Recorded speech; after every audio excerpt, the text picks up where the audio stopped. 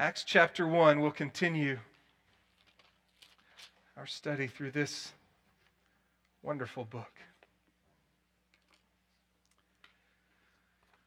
Many of you know I have plans, Lord willing, to climb Mount Rainier in June of next year. I've never climbed a mountain before, but I'm quite excited about the opportunity. I've done a little bit of research, and there's a few things that you just have to do today if you hope to have success tomorrow.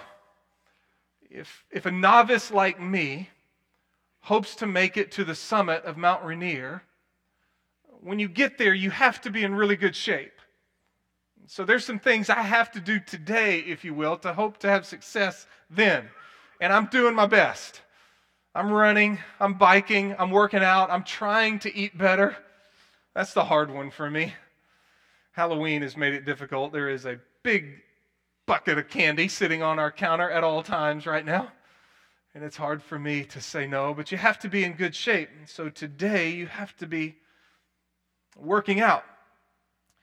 Secondly, you have to have a good attitude. Not just when you get there, but all along the way. And I'd like to think that I do. I'm excited about it. I'm expectant about it. I'm confident, kinda, about it. Every once in a while I remember, oh yeah, we're going to be carrying 50 pounds up the mountain. And that makes me a little bit nervous. But on the whole, I think I've got a good attitude about it. You have to have a strong support system. Again, not only when you get there, guides to get you up the mountain as a novice in particular, but hopefully some teammates, and I've got those that I'm thrilled about. Ricky Chapman is in our church. He's a 3-time Ironman finisher. If you don't know what an Ironman is, that's a big old triathlon. 3 times he's finished it. Ryan Backey, who's in our church, he's a former Army Ranger. And then a good friend on Fellowship of Christian Athletes staff, John Guthrie, he's an ultra marathoner. And then you get me, right? And I've got friends and I've got family who are thrilled and who are supportive. And so I feel good about that. At the end of the day, if the weather's not right, you can be in great shape, have a good attitude and a great support system. But if the weather's not right, you can't even go. And so we'll have to pray about that one. These kinds of things don't guarantee success, but they signal, they may be indicators of success on the horizon. That's true for many areas of life, isn't it? Marriage. I trust that you want a thriving marriage, one that finishes all the way to the end. And there are some things that you and I can do today that may signal whether that will happen tomorrow. The idea of hurrying home. At the end of the day, so many of us, we will have to cheat at some point. We will either cheat on our home for the sake of work, or we will cheat work for the sake of home. The idea of hurry home is just one of those things that says, you know what, if it comes down to it, and I got to cheat somewhere, I'm going to cheat on work so I can hurry home. If that's you, that's an indicator of success, or celebrating the differences between you and your spouse. There are differences, are there not? Amen. Differences between men and women, differences between husbands and wives. And rather than those things be cause for friction, they can be cause for celebration. It's the way God has designed us. And so whether or not you celebrate those differences can be an indicator of what's to come. Or the cultivation of romance. It's so important to a marriage. The fun, the mystery, the life of a marriage. If you celebrate that or if you cultivate that today, it's a signal of good things to come. Or maybe it's not marriage. Maybe it's financial peace. That you want to be in a place when it comes to your finances where you're not always worried about them all the time. Well, there's some things you and I can do today that signal success tomorrow. Things like giving to the Lord, honoring God first and foremost with all that He's entrusted to us. if that's one of the things you do, that could signal success in the future. Or in addition to that, keeping control on consumer debt. Debt can be a killer. So keeping a good watch on that, eliminating it altogether would be best. But if you're not there yet, bringing it down and keeping it under control. If you're doing that these days, it's a signal of good things to come. Or putting some money away into an emergency fund for those rainy days that most assuredly come. If you've done that, if you're doing that, that's an indicator of good things to come. Having a budget and sticking to it. There are things you and I do today that determine whether or not we'll be successful tomorrow. Well, how about with your church family on mission with Jesus? If you were here last week, we began this study in the book of Acts, and Matt preached a wonderful message on verses 1 through 11 and reminded us, among other things, that the essential task of the church is mission. It's to be on the move for Jesus, building relationships with those who do not know Christ, and praying for them and loving them and serving them, and as doors are open, sharing your story and the amazing gospel of grace with them. Are there some things that you and I can do today that may not guarantee fruitfulness tomorrow, but may be indicators that it could be on the horizon? When I come to chapter 1, verse 12 down through 26, as I've looked at it all week long and trying to just sum it up, God, what do you have for us out of this passage? That's where my heart and my mind continue to go this week. This text is in between 1 through 11, when Jesus gave those final instructions to his disciples, and then he ascended into heaven. If you remember last week, they were looking up into heaven, and the angel said, "Why are you looking up into heaven? He's going to come back, just as you saw him go." It's in between that, the ascension of Jesus, and chapter 2, when the Holy Spirit of God is sent to fill his people and empower them for mission. In between those two events, we have this text. And I think maybe God is saying to us, Redeemer, take note. This is the kind of community we'll see here that is going to be the recipient of God's powerful Holy Spirit and is going to take the gospel and be fruitful in their time and in their place. So take note of them. I see 5 things here. I want to share them with you. You be the judge whether or not these are the things that God would have us to know here. Let's jump in. Verse 12. Then these are the disciples who just saw Jesus ascend into heaven. They returned to Jerusalem from the mount called Olivet, which is near Jerusalem, a Sabbath day journey away, so about 3/4 of a mile to the east of Jerusalem. So they had spent time with the risen Christ. He had given them instructions. They were able to ask him questions, and then he gave the final instructions. You'll receive power when the Holy Spirit comes upon you, and you will be my witnesses in Jerusalem, Judea, Samaria, and the remotest parts of the earth. And he had told them to go back to Jerusalem and wait until they received the Spirit. And so, in verse 12, they go back to Jerusalem to do as Jesus said, to wait. And when they had entered the city, they went up to the upper room where they were staying.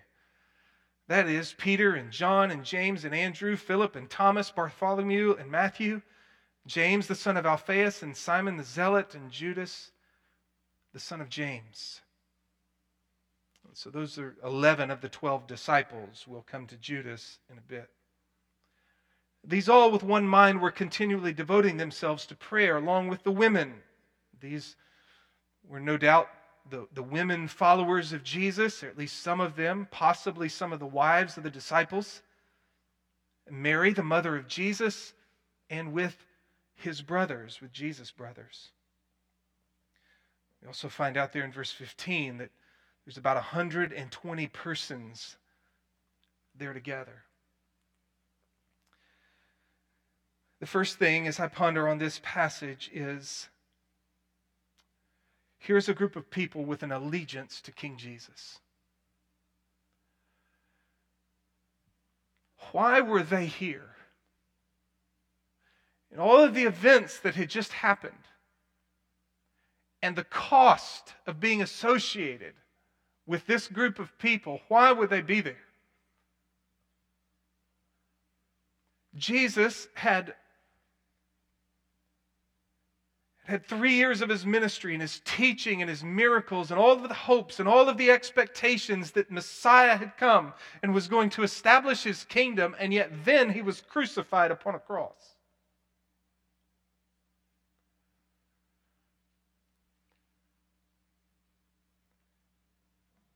And yet 3 days later, risen from the dead. That's, I think, at the core of why this group of people were here, were waiting, and revving to go. Because they had had an encounter with Jesus Christ, crucified and risen from the dead.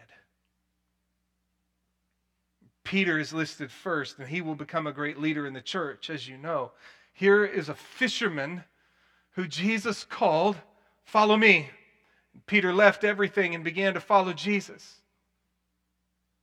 who ultimately became a great failure. He denied Jesus 3 times.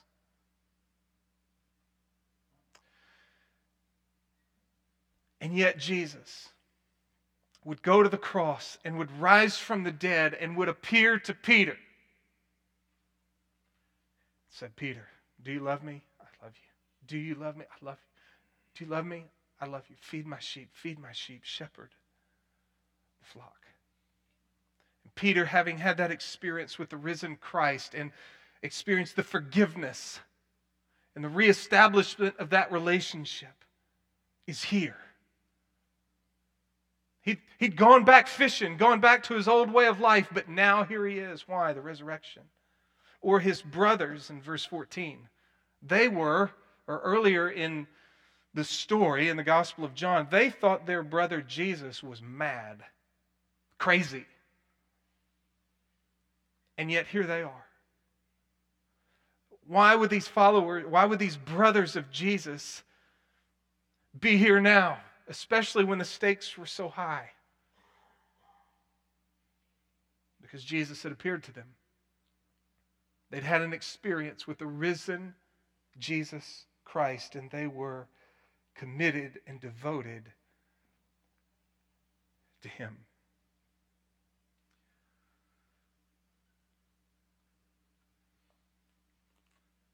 I hope that's why at the top of your list, that's why you're here. There's lots of good things that come, I think, with being a part of a church family. But at the top of the list, primary, I hope for you and for me, is allegiance to King Jesus,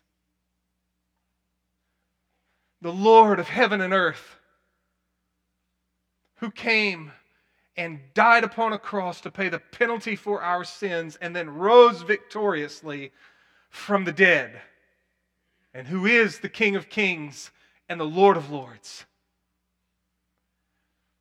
And they would hear him, and they would receive their commission. And he would say, "Go to Jerusalem and wait." And they said, "Yes, sir." And they gather together because of Christ, what he had done and what he was calling them to. Second thing I see here is a commitment to a unifying vision.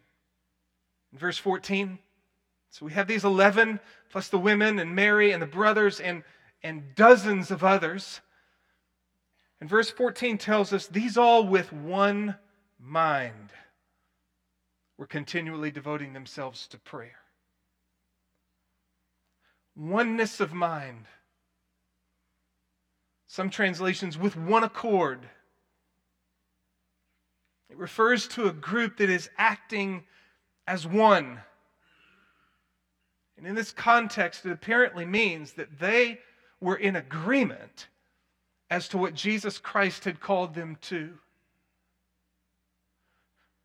As to who they were and to what his instructions had been.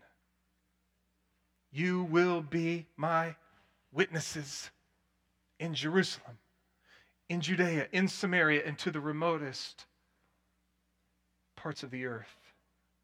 There was no confusion among them as to what they were to be about. And this can be so important for church families. And it's a great burden upon me, quite honestly, as your pastor. To try to get us all moving in the same direction. I don't know how many people are in here. There's 200 people, and I'm one of you. We probably all come to Redeemer Community Church with 200 different ideas as to who we are and what we ought to be doing and this, that, and the other. Opinions about worship, opinions about the preaching, opinions about kids ministry, about student ministry, about groups ministry. We all got our ideas as to what's good and what's bad and what we ought to be doing. Elders can do that, staff do that, leaders do that, members, we all do that. We all do that. That's why a unifying vision can be so helpful. That's why time and time and time again, I'll come back to this right here. Hopefully you found one of those in your chair. What are we trying to do? To joyfully follow Jesus and help others do the same. What's important at Redeemer? The glory of God. The gospel of God. The good news that Jesus Christ has come to save sinners and offer them a new life. The Word of God. The people of God. The mission of God. What's the rhythm of life around here at Redeemer? If I want to get plugged in and get going, where do I go? Worship gatherings, discipleship groups, service teams, and mission circles. You're in a worship gathering right now, awesome. We hope you'll get into a discipleship group, a smaller group of men or women or men and women together, where you can sit around, eyeball each other, and say, how's it going? How can I pray for you? How can I encourage you? Service team. Kids ministry, student ministry, wherever it might be, using your gifts for the good of this body as we seek to accomplish something great for Jesus. And then mission circles, your circle, our circle in the world. That we leave these doors and we go out into a world of people who don't know God. And the Holy Spirit is at work out there and He's at work in here. And He wants to use you and me as a blessing in those places where He takes us. How do we define a disciple here at Redeemer? What are the characteristics we would love to be true of all of us? Men and women, young and old, not for God's love, but from God's love, who seek God. When thou didst say to me, seek my face, my heart said to thee, O God, thy face I shall seek. Do you seek God? Who love others. What's the greatest commandment? Love the Lord your God with all your heart, soul, mind, and strength. But the second is just like it. Love your neighbor as yourself. Who pursue holiness. We don't make peace with our sins. But we seek by the Holy Spirit's power to put sin to death and pursue that which is good and noble and right. Like the Holy One who called you, be holy yourself also in all of your behavior. Who serve the church. Men and women who in relationship to the church families come in and say, how can I help? Where can I serve? Put me in, coach. Who steward resources generously for the kingdom of God. Who share the gospel. Who multiply disciples. I learned an illustration some time ago. We've shared it with staff and some of our leaders. Take this, you got this piece of wood, and I put the logo of Redeemer Community Church right in the center of this wood. And in about 8 different directions, we drilled a hole and tied some ropes on that sucker. And so often what can happen with a church is that I'll grab one rope and I'll be pulling in this direction. And Jared will take one rope and he'll be pulling in this direction. And maybe you're a community group leader and you grab a rope and you're pulling in this direction. And we're all pulling in different directions the way we think Redeemer ought to go. Sometimes if we're not on the same page, if we're not of one mind, we can really be throwing off some sideways energy. And so the hope is to get everyone pulling in the same direction. And applying that in kids ministry and student ministry and groups ministry and missions ministry and whatever it might be. But on the whole, we would be trying to pull in the same direction. In Philippians chapter 1, Paul urged the Philippians to strive with one mind, strive together for the faith of the gospel. And the phrase, the faith of the gospel, it's probably meant to be interpreted with one mind striving together for the spread of the gospel.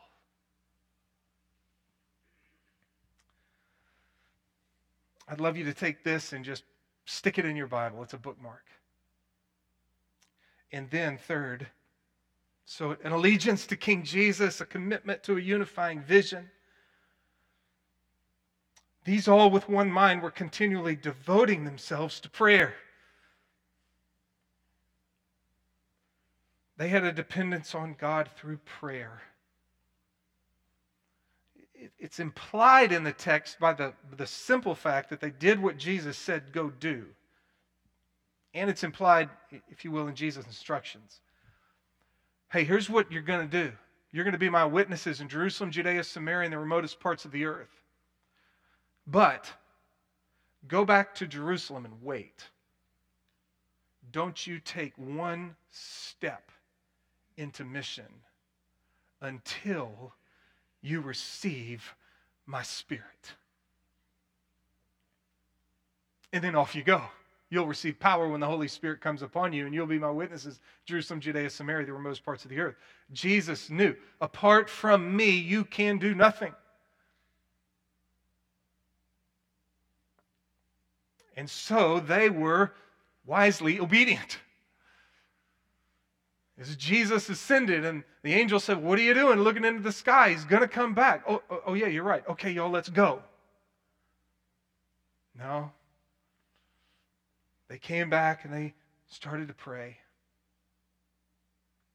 What were they praying about? These all with one mind.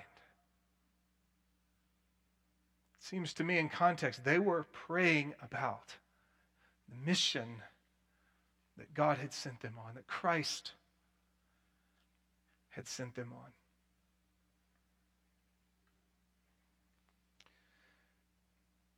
And so the nature of the calling was so far beyond them in terms of what they could accomplish. They knew they had to pray.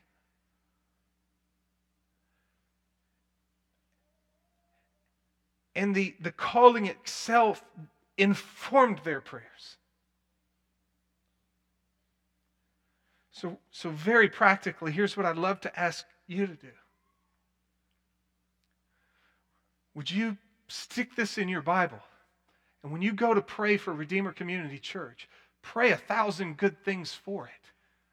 But if you're stuck, I'm not real sure what to pray for Redeemer, pray this. Pick a word or a phrase or 2 or 3 or the whole thing and pray this. Oh God, I pray that we would be a church family that seeks you. We can be so distracted, Lord. There's so much going on. We have so much to do. This culture is so fast-paced, and there's so many distractions. It's so hard for us to stop and slow down and spend time in your word and in prayer seeking you. God, would you help us at Redeemer Community Church, my brothers and sisters in the church family? I pray for them. As I pray for myself, God, make us a people who seek you.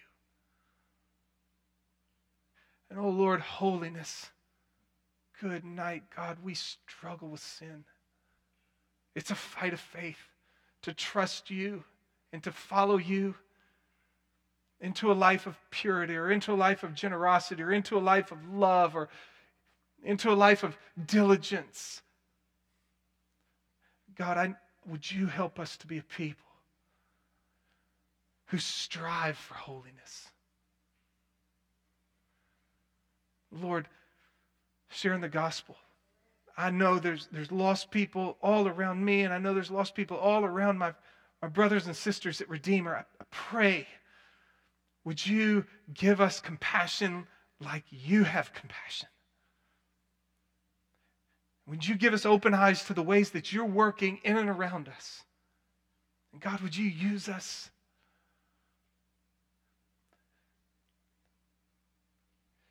Because to live into this, we can't do it in our own strength.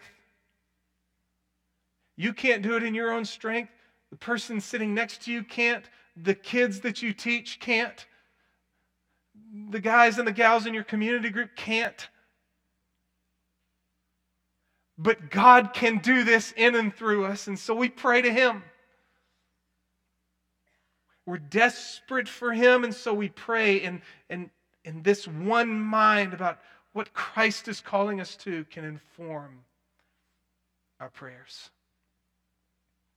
So an allegiance to King Jesus, a commitment to a unified vision, a oneness of mind, a devotion to prayer.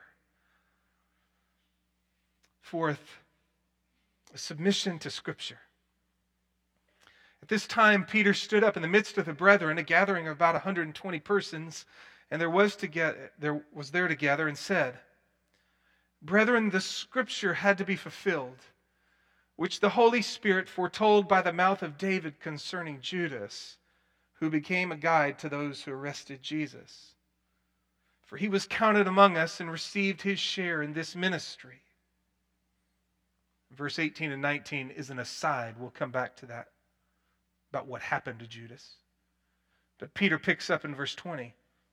"For it is written in the book of Psalms, let his homestead be made desolate, and let no one dwell in it. Let another man take his office." This is Psalm 69 and Psalm 109. This was Psalms of David, who was the anointed king of Israel, who was experiencing persecution and opposition from his enemies. And the early church would look back into those Psalms, King David, and that the Messiah would to be a son of David. And some of those songs were even interpreted as messianic songs, directly looking forward to the ministry of Christ.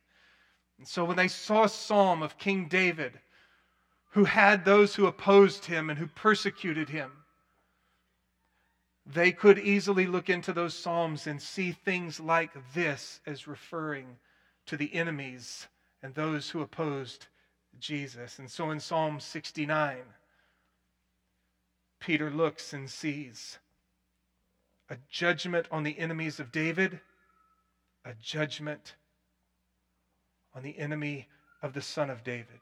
Let his homestead be made desolate, no one dwell in it. It's a word of judgment. And let another man take his office, from Psalm 109. And so Peter, leaning into the Scripture, therefore it is necessary that the men who have accompanied us from the time that the Lord Jesus went in and out among us, beginning with the baptism of John, until the day that he was taken up from us, one of these must become a witness with us of his resurrection. There was a sense that there had been 12 tribes of Israel, Under the old covenant, Jesus had come and called 12 to be his apostles. Judas having defected, there was this growing sense that they needed to replace Judas. And that is what they did. But we just take note that it was the Scripture that was leading them. In verse 16, they understood Scripture to be from God. David had written the Psalms, but it was the Holy Spirit who was at work in and through David to produce the Word of God. So in verse 21, therefore. And may that be so of us. When we see the Scripture and when we understand what it means, that we would be quick to obey.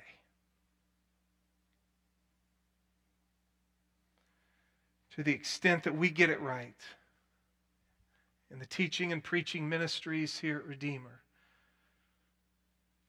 let's incline our hearts to hear and to obey. Verse 23, so they put forward 2 men, Joseph called Barsabbas, who is also called Justus, and Matthias. And they prayed and said, you, Lord, who know the hearts of all men, show which one of these 2 you have chosen to occupy this ministry and apostleship from which Judas turned aside to go to his own place. And they drew lots for them, and the lot fell to Matthias, and he was added to the 11 apostles. Let me just make a note on this, and then I want to make sure I get to our 5th point. What about this idea of drawing lots for the making of this decision? I think, number one, we need to note that they were, first of all, committed to the Scripture. The Scripture had been that which led them to do this. Secondly, they prayed, verse 24, and they prayed and said, Lord, you know the hearts of all men. So they were committed to the Scripture and they were praying. Then they drew lots. What do we make of that? I think the classic answer is probably the best answer. The classic answer is, after the coming of the Spirit in Acts chapter 2, we never see the early church casting lots again to help make decisions. And therefore, we should probably go with severe caution in our decision making to this idea of casting lots. John Piper, one of my heroes, notes that on one occasion there was an incident in his church where they didn't know what to do, and they had prayed and prayed and prayed and prayed, and they had 2 options, but they weren't sure, and he says they cast lots. And that lot fell, and they took that decision, and it was a great decision. You do with that what you're going to do with it. I would say extreme caution, Scripture, prayer, and before you even go to casting lots, you may want to get together some godly, mature brothers and sisters and say, here's what I'm thinking about. And let me also say this, because this happened in our church, believe it or not, years ago.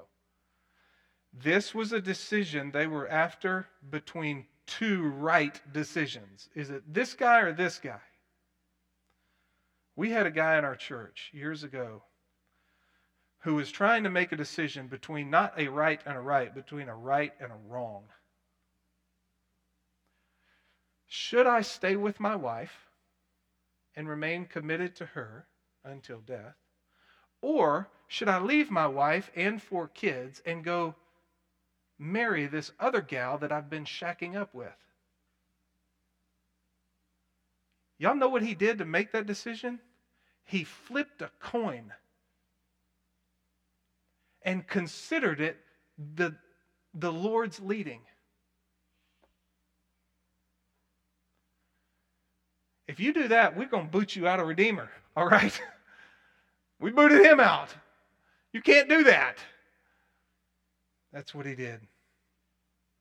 Well, finally, so here's a community of people that allegiance to King Jesus. They're gathered together because they'd experienced the crucified and risen Christ. He changed their lives, and they knew something was up. Secondly, they were of one mind. They knew what Jesus was calling them to.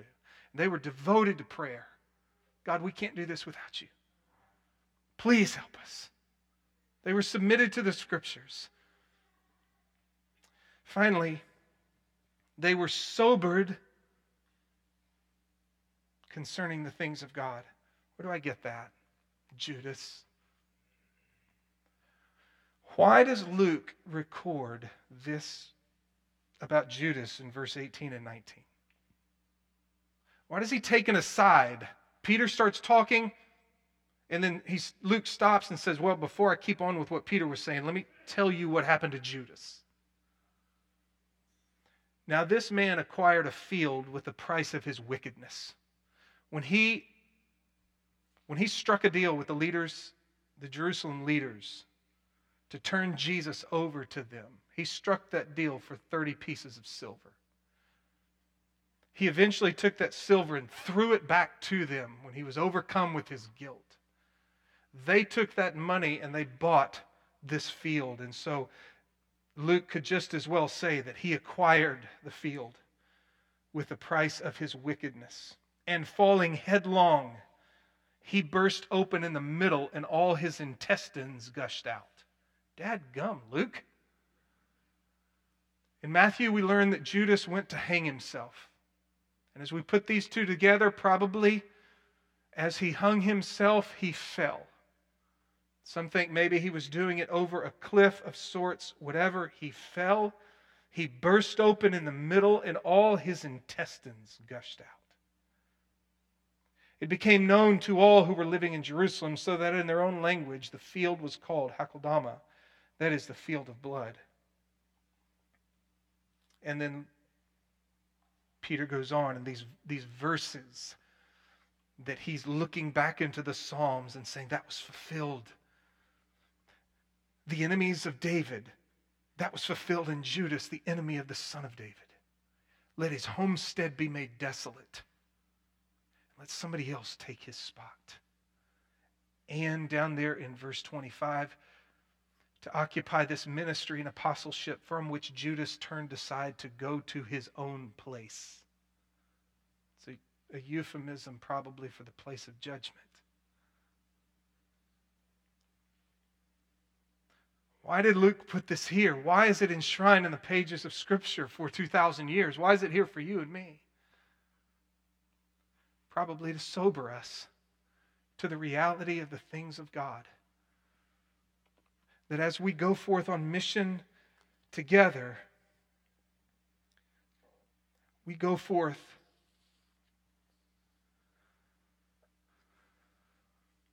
with massive things, important things, essential things.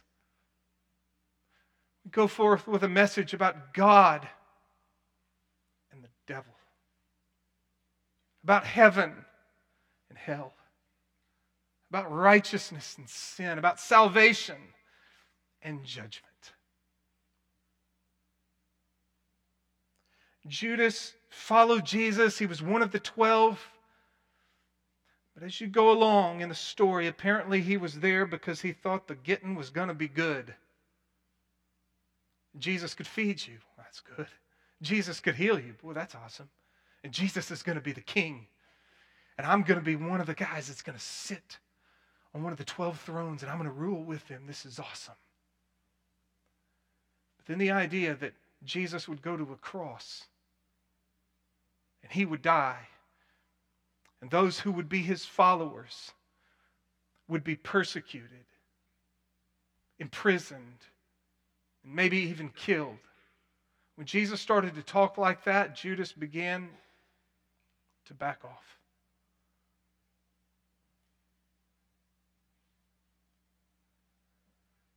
He was in for a while. But then when Jesus didn't jump through his hoops, he was out.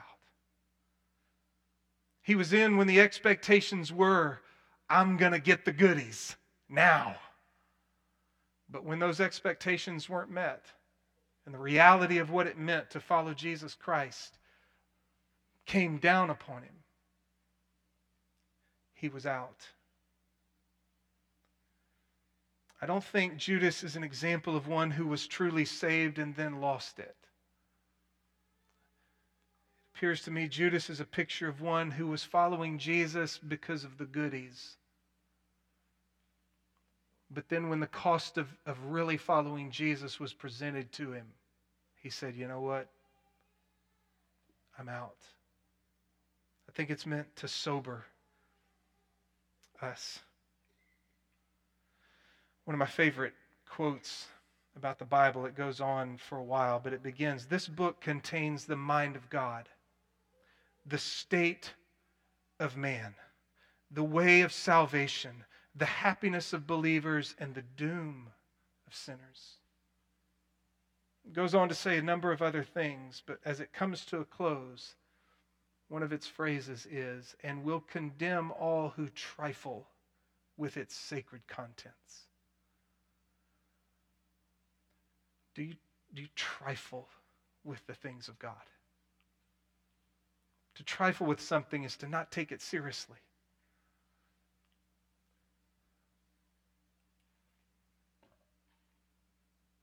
To not show a proper reverence or respect.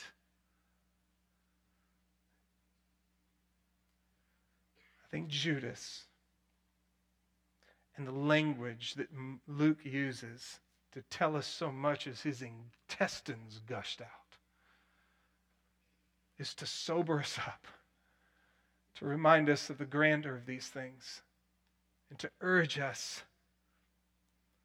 towards faithfulness. Let's pray. Father in heaven,